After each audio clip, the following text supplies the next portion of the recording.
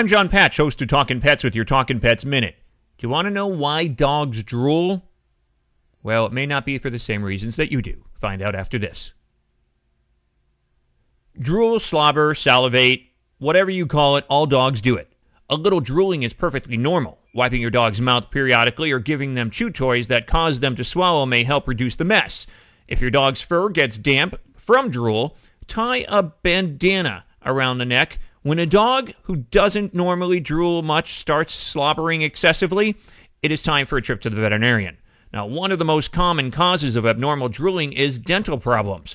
Other causes include nausea, which is why dogs may drool when riding in a car, a foreign object lodged in the mouth, dietary distress, poisoning, and diseases such as rabies. I'm John Patch, host of Talkin' Pets with a Talkin' Pets Minute, exclusive feature of the Business and Lifestyle Talk Radio Networks, on the internet at talkinpets.com, TALKIN pets.com.